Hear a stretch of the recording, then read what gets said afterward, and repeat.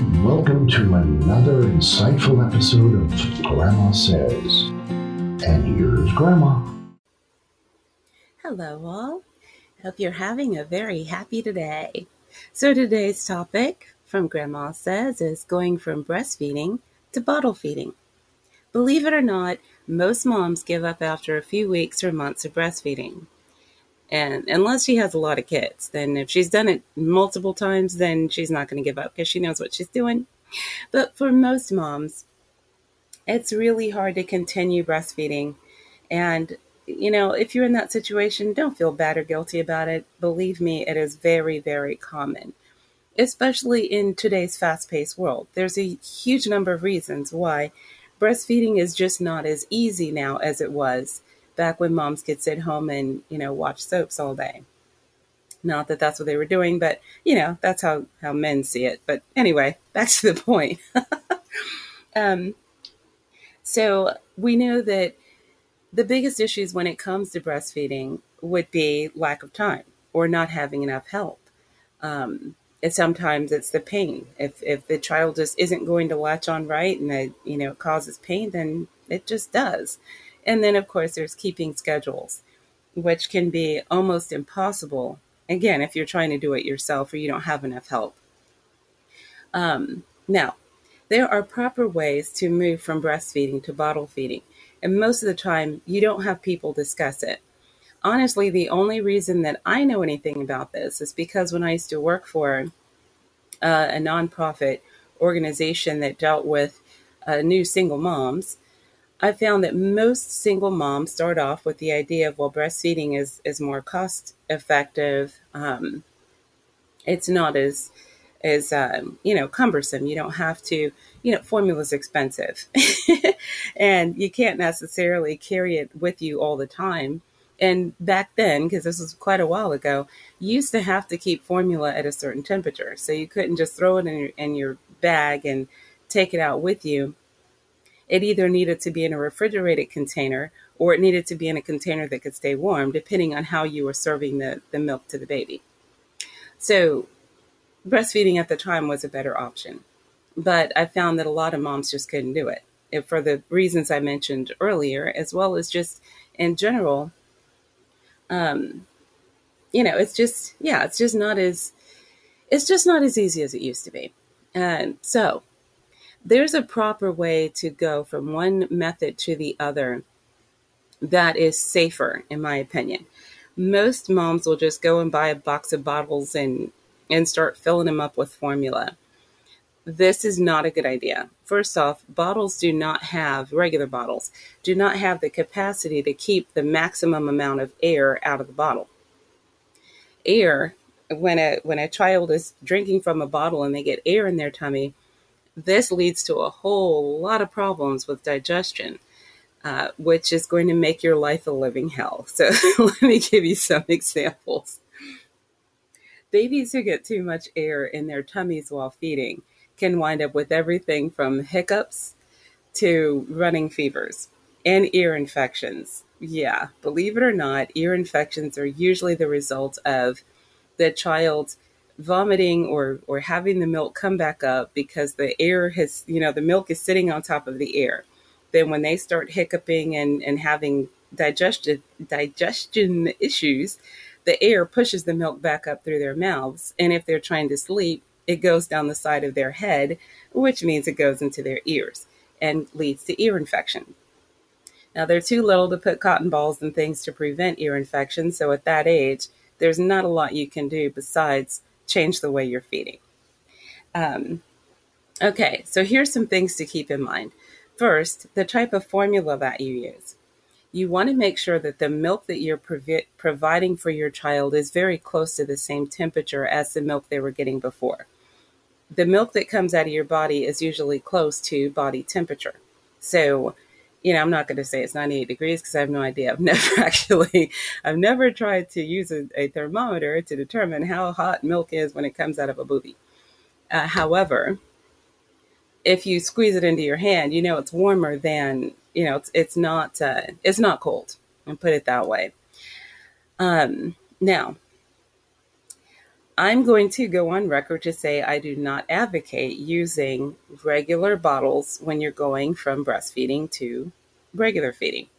Um, Although I don't promote any particular product, in this case, I'm going to tell you that there's two companies that provide what I call the best bottles. Now, I tried to find the old ones, Enfamil.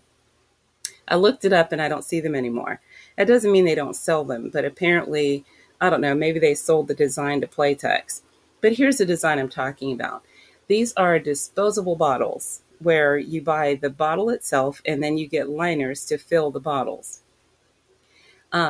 This, I would say, is the best. I've used them myself. I've advocated for them with most new moms. I find that kids who use this particular method, this product, their issues with feeding go down to almost no issues at all. And in my opinion, it's the closest to going from a breast nipple to a bottle nipple without causing major issues. So let's get into that a little bit so you know what I'm talking about. Okay, so first off, the disposable bottles, you do have to buy liners. They don't cost very much, but they're little plastic baggies that you slide over the top of the mouth of the plastic bottle itself. So you've got the bottom part that looks like it's like a tube. It's like a little cylinder, and there's an opening at the bottom of it. So you just slide the liner in, and then you, of course, after you fill it, you screw on the top. They usually come with two different types of tops. You have the tops that you travel with, and this is the one that does not have the nipple. And then you have the one that has the nipple. Now, first off, when a child is learning to breastfeed, they tend to, or they're taught to open their mouths wider so their lips can reach around and they're not attached to your nipple. Most bottles work the opposite. They train the child to attach to the nipple on the bottle. So they are sucking on, that's, like with the passy, they suck on the nipple itself, which again is the opposite of what they do in their breastfeeding. So if a child has already learned to breastfeed and then you go to a nipple bottle, then they are still opening their mouths too wide, which is what's causing the extra air to get into their bodies when they're trying to suck. You can sometimes even hear it. Their sucking sounds more like they're trying to suck through a straw instead of latching onto the bottle. So this is already a problem for the kid because you can't retrain a child on how to drink. Once somebody learns how to do something, that's their skill for life. I mean, they can change it, but I'm just saying. Okay. The bottle tops on the Enfamil nipples were the best when it came to mimicking the breast of a female. I could not find those anymore, though, when I looked them up, so sorry if they're unavailable, but they used to have a very small nipple in the middle, and then the outside was where the child would latch on and kind of push the milk into their mouths, which was, again, that was the best transition. And it's also the kind of bottles you use if you want somebody else to feed and you're still going to breastfeed yourself. The other thing is when children are looking for the milk when they're breastfed, they root around. So that's when they're, moving their head around like they're trying to find something. And this is because this is how they find the boob in order to attach to the boob. The problem with that, again, is you're creating air pockets because while they're trying to root around and find your body, if you're no longer breastfeeding, they're not going to find it. So that's not going to stop them from trying to find it. So they're going to get a lot of air while they are, because they're sucking at air. They're pulling anything near them. They're putting it near their mouth because that's what they've been trained to do. Nature. Ha. Okay. So if a child gets too much air in their body from the bottle or from rooting, it can cause pain. And pain means they're not going to sleep well. They're going to cry a lot. They're going to fart a lot. They may suffer from gas and bloating. They may feel full when they're still hungry. They may catch hiccups often, or they may start vomiting.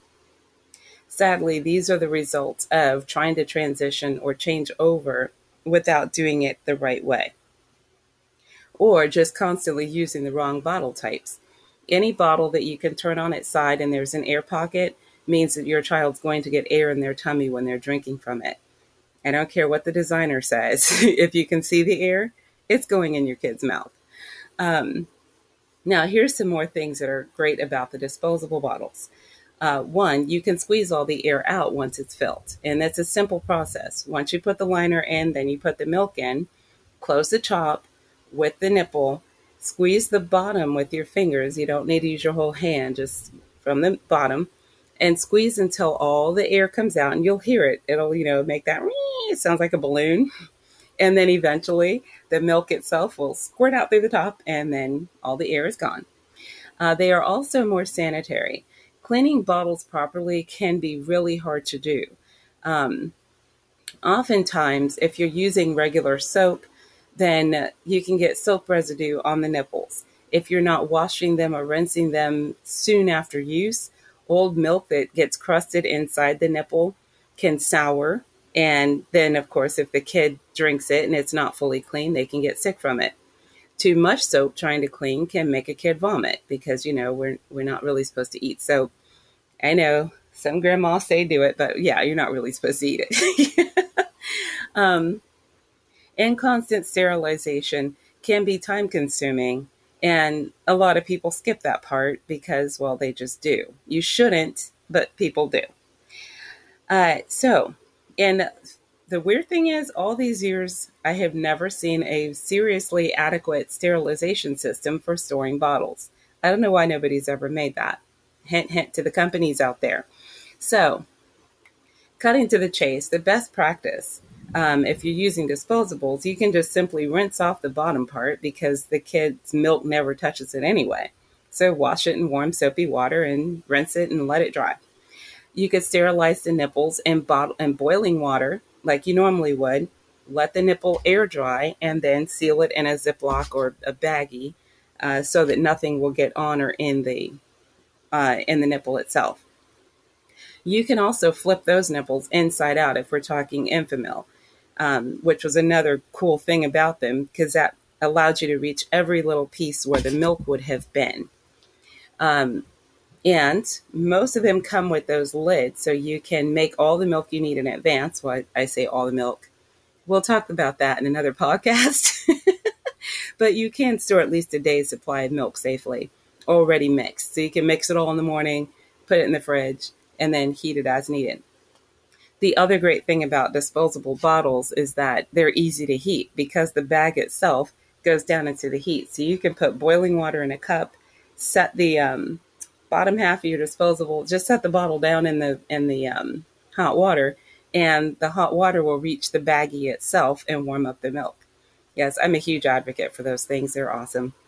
And it's not just because I'm lazy and you can throw them away instead of washing them. That's besides the point. I'm just saying it makes your life easier. They also have measurements on the side. So you can tell how much milk you're creating. And because it's in the little plastic thingy, if you get clumpy, cheapy formula. Now, I know I'm not going to tell you which brands will do this, but oh my God, if you do get a brand that turns into like chalk dust, you can squeeze it between your fingers in the baggie until it loosens up and then mix it, shake it up again until it turns into actual formula. Something else you can't do with regular bottles, because if that clumpy crap gets in the bottom, all you can do is keep shaking. And if that stuff doesn't loosen up, then your only other alternative is to open it and use a spoon, which really sucks. So yes, those I think are the best bottles if you can get them. Now, going with what's actually available, the only ones I found were Playtex. I have nothing against Playtex personally, but I don't like the way the nipples look. Those things look like, I don't know, like baby cow teats or something. I don't know why the nipple is so big, which means you can't flip them inside out to wash them either. I can tell that by looking at it. And it doesn't look like it's made out of the same rubbery material Enfamil used to use. So if it's that modern day plastic, you might not be able to boil it for sterilization purposes. Now, I don't know if that's true or not, because I've never used it. I'm just saying, from observation, that's what it looks like to me. Okay. So my big issue about the disposables is that ultimately you're making your life easier. you're helping your kid to digest better and squeezing the air out. And kids will eat and sleep with fewer issues because they're not going to have, the constant, what is that? It's like an acid reflux in babies, but there's another word for it. Okay. I think that pretty much covers it on how to use them. You can find them anywhere. I would say order it online if you can because of, COVID. But, and for God's sake, sterilize them before first use and then keep sterilizing after that. Let's see.